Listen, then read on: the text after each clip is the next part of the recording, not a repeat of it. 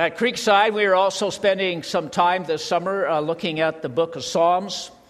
It is a large book. There are many chapters to it, and we certainly do not plan on saying that we studied the entire Psalms this summer. We are only really scratching the surface of an amazing book. So many of the songs that we have already sung as children of God take their inspiration from the words of the Psalms. And even today, the book of Psalms, for those who are gifted as song writers, they look to the Psalms for inspiration because the Psalms have a way of directing our hearts and our minds to something far greater than ourselves. They point us to the reality and the transcendence of our God, and that transcendent God calls us to himself. And the Psalms would say that God calls us even through creation. That creation can speak to us about the reality of God. And ultimately, God has called us to himself through Jesus, who gave himself for us in order that we could become, as the Bible says, new creations, new people.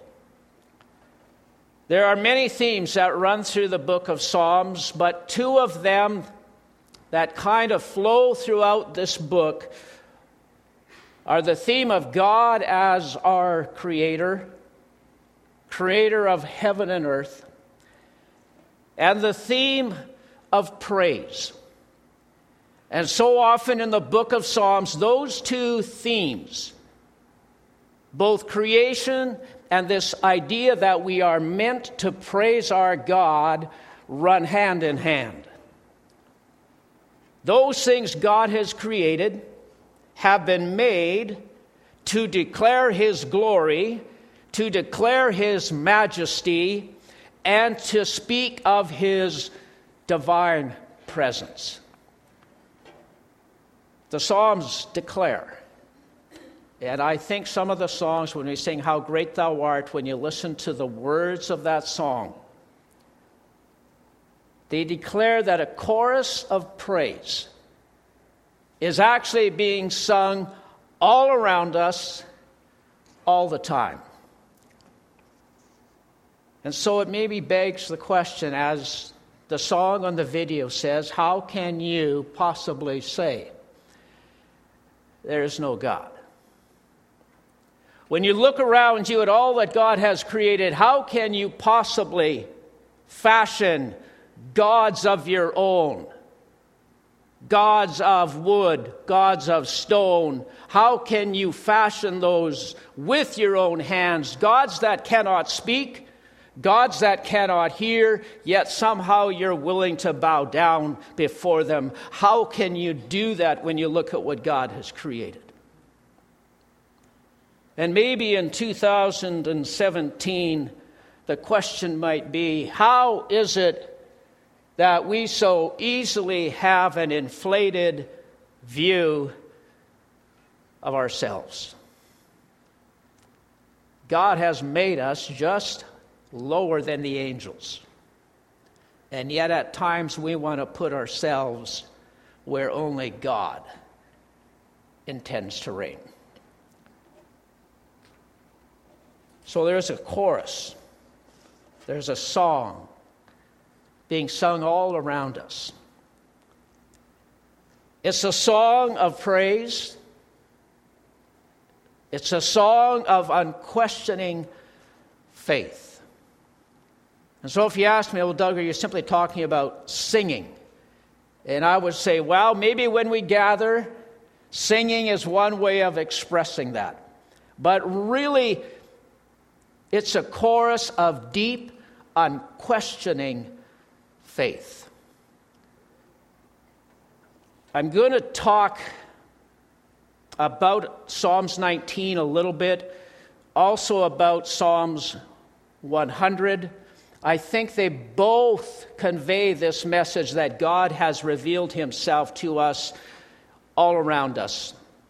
Psalm 19 says this, "The heavens declare the glory of God.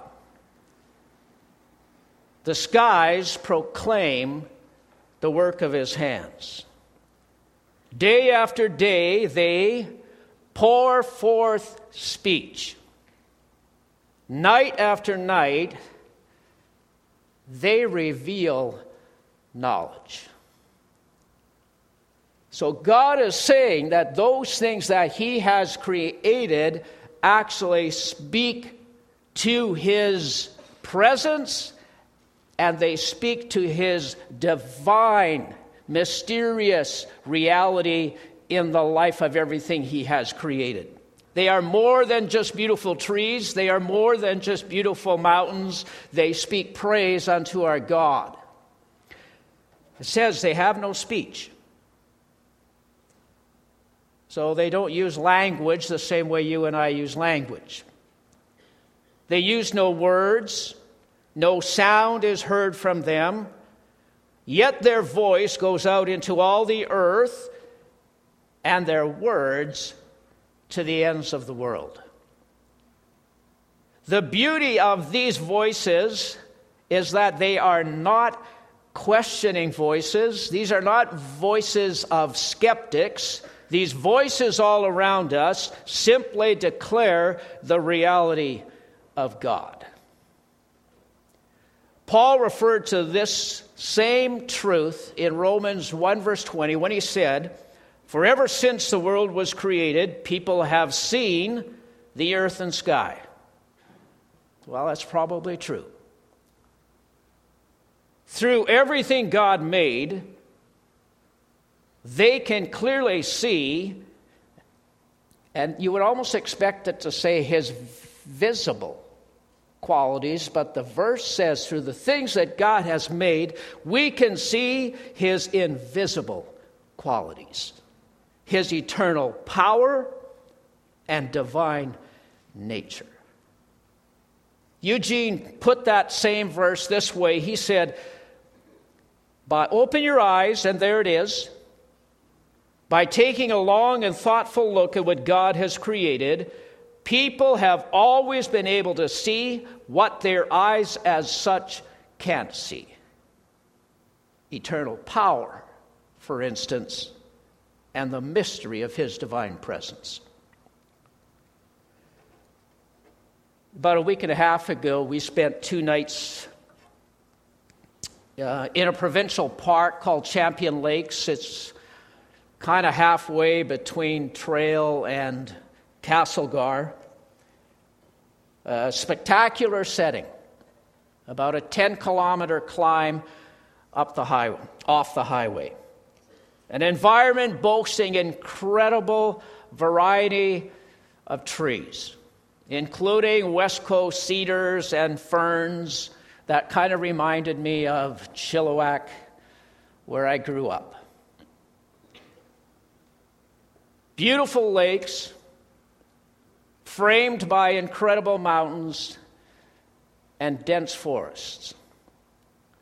A place that I would say was rich in beauty, and the Psalms would say, that is also a place rich in praise unto our God. That God literally speaks to us through his creation, and creation speaks to us about God. The beauty of the speech that is going on all around us all the time is that these voices do not require discernment. They don't require testing. The Psalms would say we should simply stand in awe and join in.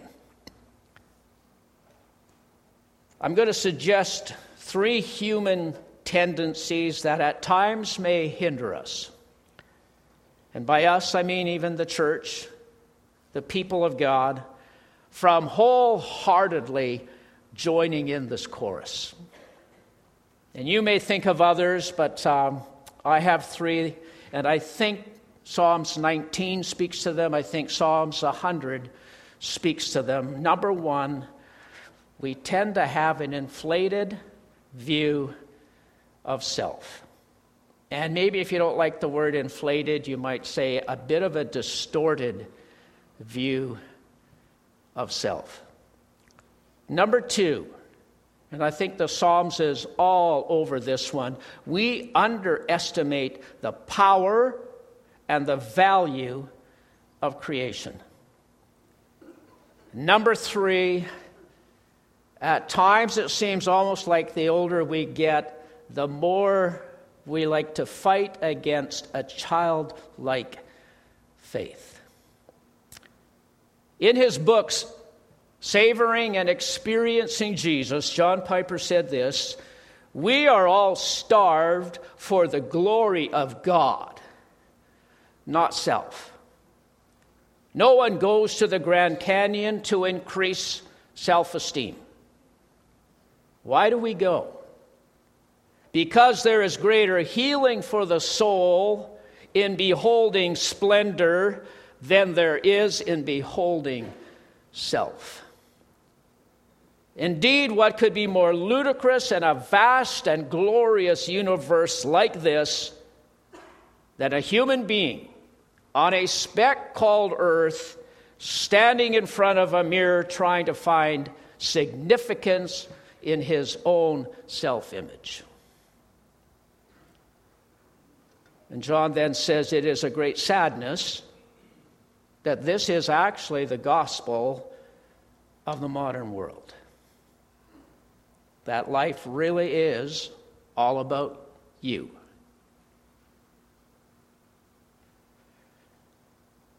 Perhaps the selfie. I'm not saying all selfies are bad, so don't jump on me too quickly. But perhaps the selfie is a good example of this preoccupation. So if you take that same analogy of the beauty of the Grand Canyon, it's kind of like saying, well, here I am, front and center, and yes, oh, by the way, behind me, you might notice the Grand Canyon. I am awesome. It's interesting, a recent study by the University of Toronto found that selfie takers everywhere might be a bit too into themselves. Now, you may even wonder why you would need to actually research that it's actually self-evident. And the study showed, and this is a bit harsh, that people often perceive themselves as more attractive and more likable than others do. Yet many who complain of the sheer number of selfies that are posted on social media actually continue to post their own. And so in this article, what it was looking at, well, why would you do that then? It said, well, my selfies are fun and they're honest. Everyone else's are phony and narcissistic. I think the Bible would say that we actually do not need encouragement to be self-centered. That in many ways, that is our default position. And the world happily feeds that mindset. That it's all about you. It's all about what you think will make you happy. It's interesting, Paul warned Timothy, I think this is in 2 Timothy chapter 3, verse 2. He warned Timothy that in the last days, and he wasn't talking about wars or rumors of wars or famines or all those other things which continue to happen and have happened ever since Jesus was on earth. He said this to Timothy: in the last days, people will be lovers of self and lovers of money, presumably with which to love themselves more. We often seek to satisfy ourselves by focusing on ourselves, when the Bible would say that preoccupation does not free us, it actually limits us, and often it will control us. Christian faith is actually about an entirely new, different perspective on life. It is a call, actually, to self-denial. You think, ooh, does it actually say that? And Jesus said, are you willing to deny yourself, take up your cross, whatever that is? The cross that God has given you is the life that you are living. And so we bear different crosses. Are you willing to deny yourself, pick up your cross, and follow me? Paul said to the church in, forget which book it is, but he said, and he warned them, you know what? Do not think too highly of yourself. Instead, put the interests of others before yourself. The work of the Spirit of God in our lives is about renewing our minds. The work of the Spirit of God in our lives is about transforming us into the image of Jesus. And that transformation is a transformation towards self-denial. And we often get in the way of our own fulfillment. I think it's interesting that self-esteem, fulfillment, freedom, and even a sense of value is often most evident in people who have gotten over themselves and begun to nurture a concern and love for others. That should be a quality of the people of God. That we were actually created to make much of God, not the other way around. Going back to the Psalms, it's interesting that when we look around us, at all that God has made, all that God has created, the only question we should ask of our Creator is how is it, God, when I consider all that you have made, that you are even mindful of me and care for me? And yet he does.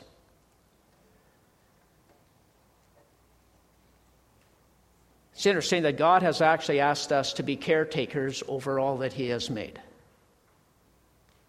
That God has entrusted to us the creation which he created, and we were asked to steward it, to take care of it. I would say this is an assignment that we, and I'll say mankind, struggles with. That so often greed trumps green space. And in many places in the world, greed will always trump the value of green space. It's interesting that I think increasingly city planners are realizing that giving priority to green space within a city actually creates a healthier city. That if you ask people about their pride in their city, very often their pride will be a reflection of the quality of green space that surrounds them. And while they may not attach a spiritual reality to that, Psalms does. And so should we. Green space, wherever you see it, speaks to the glory of our God. I believe as children of God, we should have a strong environmental conscience. When we soak in the beauty of the physical world that God has created, we are not only soaking up the truth of God as our Creator, we are soaking up the truth of God as our Redeemer, God as our Restorer, God our very present help in times of trouble. And that the Creator of heaven and earth is also God our Father.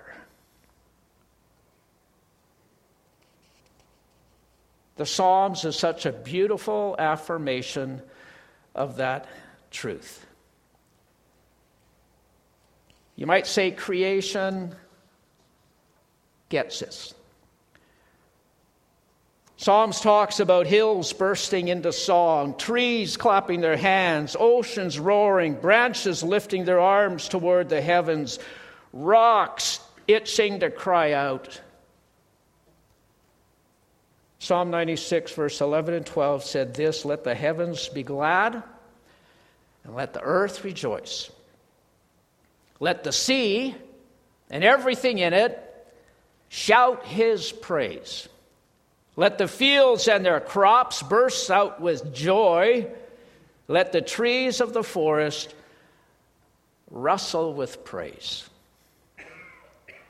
There is a song of praise that all creation is singing all around us with a childlike faith.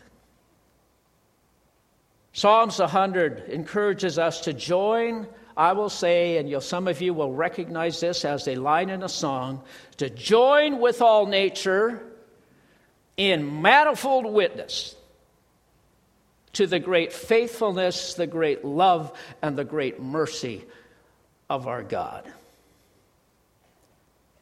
Yet it's interesting that man, the crowning glory of creation, is often so reluctant to acknowledge his Creator. We, the clay, at times like to question the potter. We so easily at times harbor doubts and become a bit skeptical. At times we allow the wisdom of man or the current of culture to blur the reality of our God. At times we evaluate faith according to our own circumstances. We evaluate our faith based on our own welfare when we are actually created to make much of our God.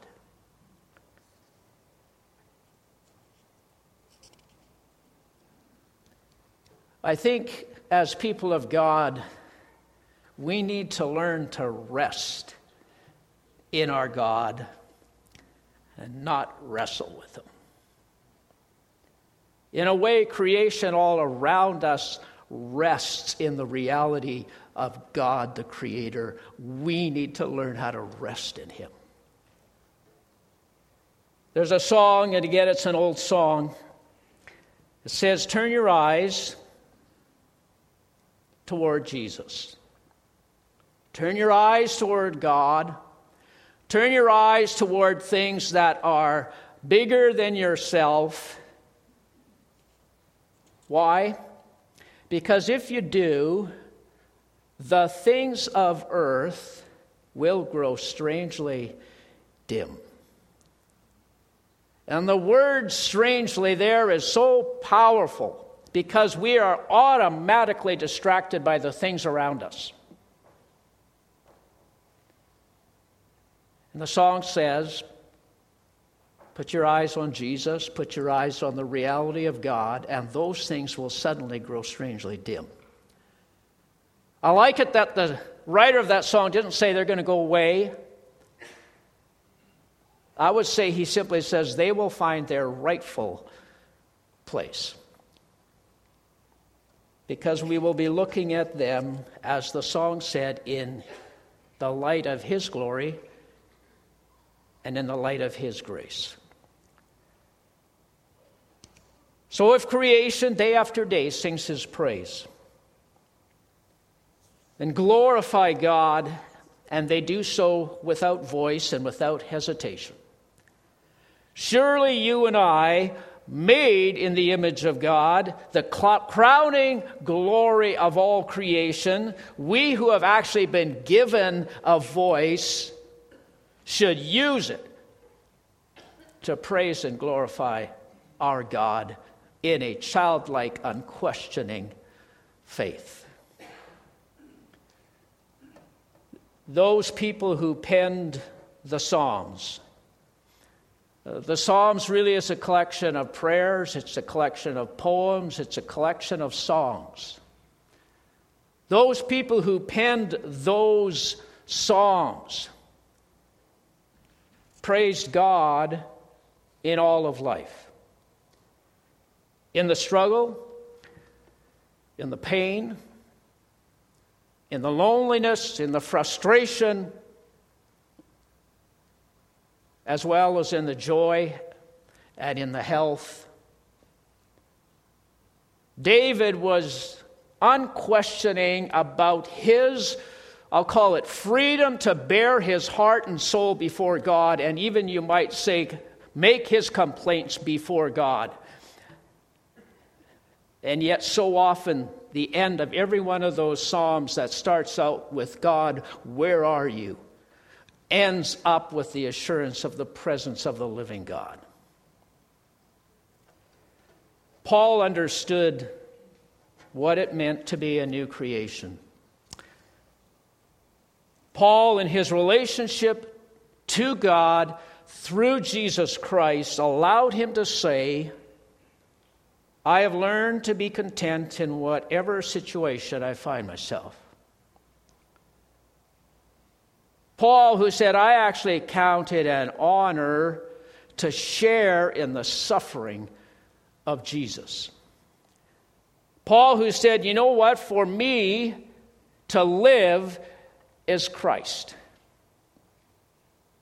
And if I was to die, I would count that as gain. Perspective is everything. We are new creations in Christ. Like the Psalms, David, others would say, you know what, you need to get your mind off yourself. You need to set your mind on the reality of God. And you will actually find freedom, and you will actually find life itself. Psalms 100 states pretty clearly, you know what? We did not speak this world into existence. We did not even speak ourselves into existence. For it is He that has made us, and not we ourselves. He is the potter, we are the clay. He is the good shepherd. We are the sheep of his pasture. He is the vine. We need to be attached to that vine. We need to be the branches. Because it is He that has made us, not we ourselves. And I think if we learn to rest in that truth and not wrestle with it, we will find life itself. So the psalm says we need to humble ourselves before God. We need to serve Him with gladness. And by serving Him with gladness, I think really that means we need to serve one another and the church. We need to come before Him with singing, as we have already done this morning. And that line, "And great is thy faithfulness," captures, I think, the reality so well, where he says, we need to join with all nature in manifold witness to the great faithfulness, the great mercy, and the great love of our God. It's interesting, that song was written first as a poem. So in many ways, like many of the Psalms, Thomas Chisholm wrote that as a poem. Thomas was a man who suffered ill health entirely through his life. So he was writing this not because that he had prospered, not because he had amazing health. He wrote this within his own weakness. And the man that actually turned it into a song, whose name I forget, prayed that he would actually do justice to the words of that poem. And I would think history probably has proven that God answered that prayer. And Thomas Chisholm said this, "I must not fail to record here the unfailing faithfulness of a covenant-keeping God." God who keeps his promises. And that he has given me many wonderful displays of his providing care, for which I am filled with astonishing gratefulness. Coming from a man whose life was full of challenges. That humble testimony mirrors the message of the Psalms. And as we continue this morning, we need to join that chorus. That chorus that is already singing of the faithfulness, the mercy, and the love of our God. A God who gave his only Son, Jesus, so that we could become right with God and call him our Father. That we could come into his presence boldly. And that he calls us his sons and his daughters. And that what lies ahead for us as children of God is an inheritance that no eye has seen, no ear has heard, and no mind has even imagined what lies ahead for those who persevere in their faith. I want to close by simply reading Psalm 100. And you might say, well, Doug, you really should have started with it. But I have spoken, I think, about the truth that is in this psalm, and I simply want to read it. And I ask you simply to think of what these words actually say. It says, "Shout joyfully to the Lord, all the earth. Serve the Lord with gladness. Come before him with joyful singing. Know that the Lord is God. It is he who has made us, not we ourselves. We are his people. We are the sheep of his pasture. So enter his gates with thanksgiving and enter his courts with praise. Give thanks to him and bless his name, for the Lord is good.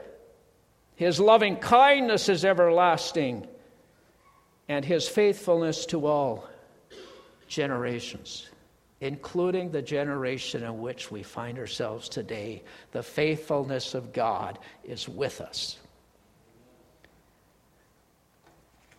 This morning we're going to celebrate around the Lord's table as children of God. Curtis may have some music as we kind of get ready. I simply want to say that before we join in as a church family at the Lord's table, I want to encourage you to simply take some quiet time with your God.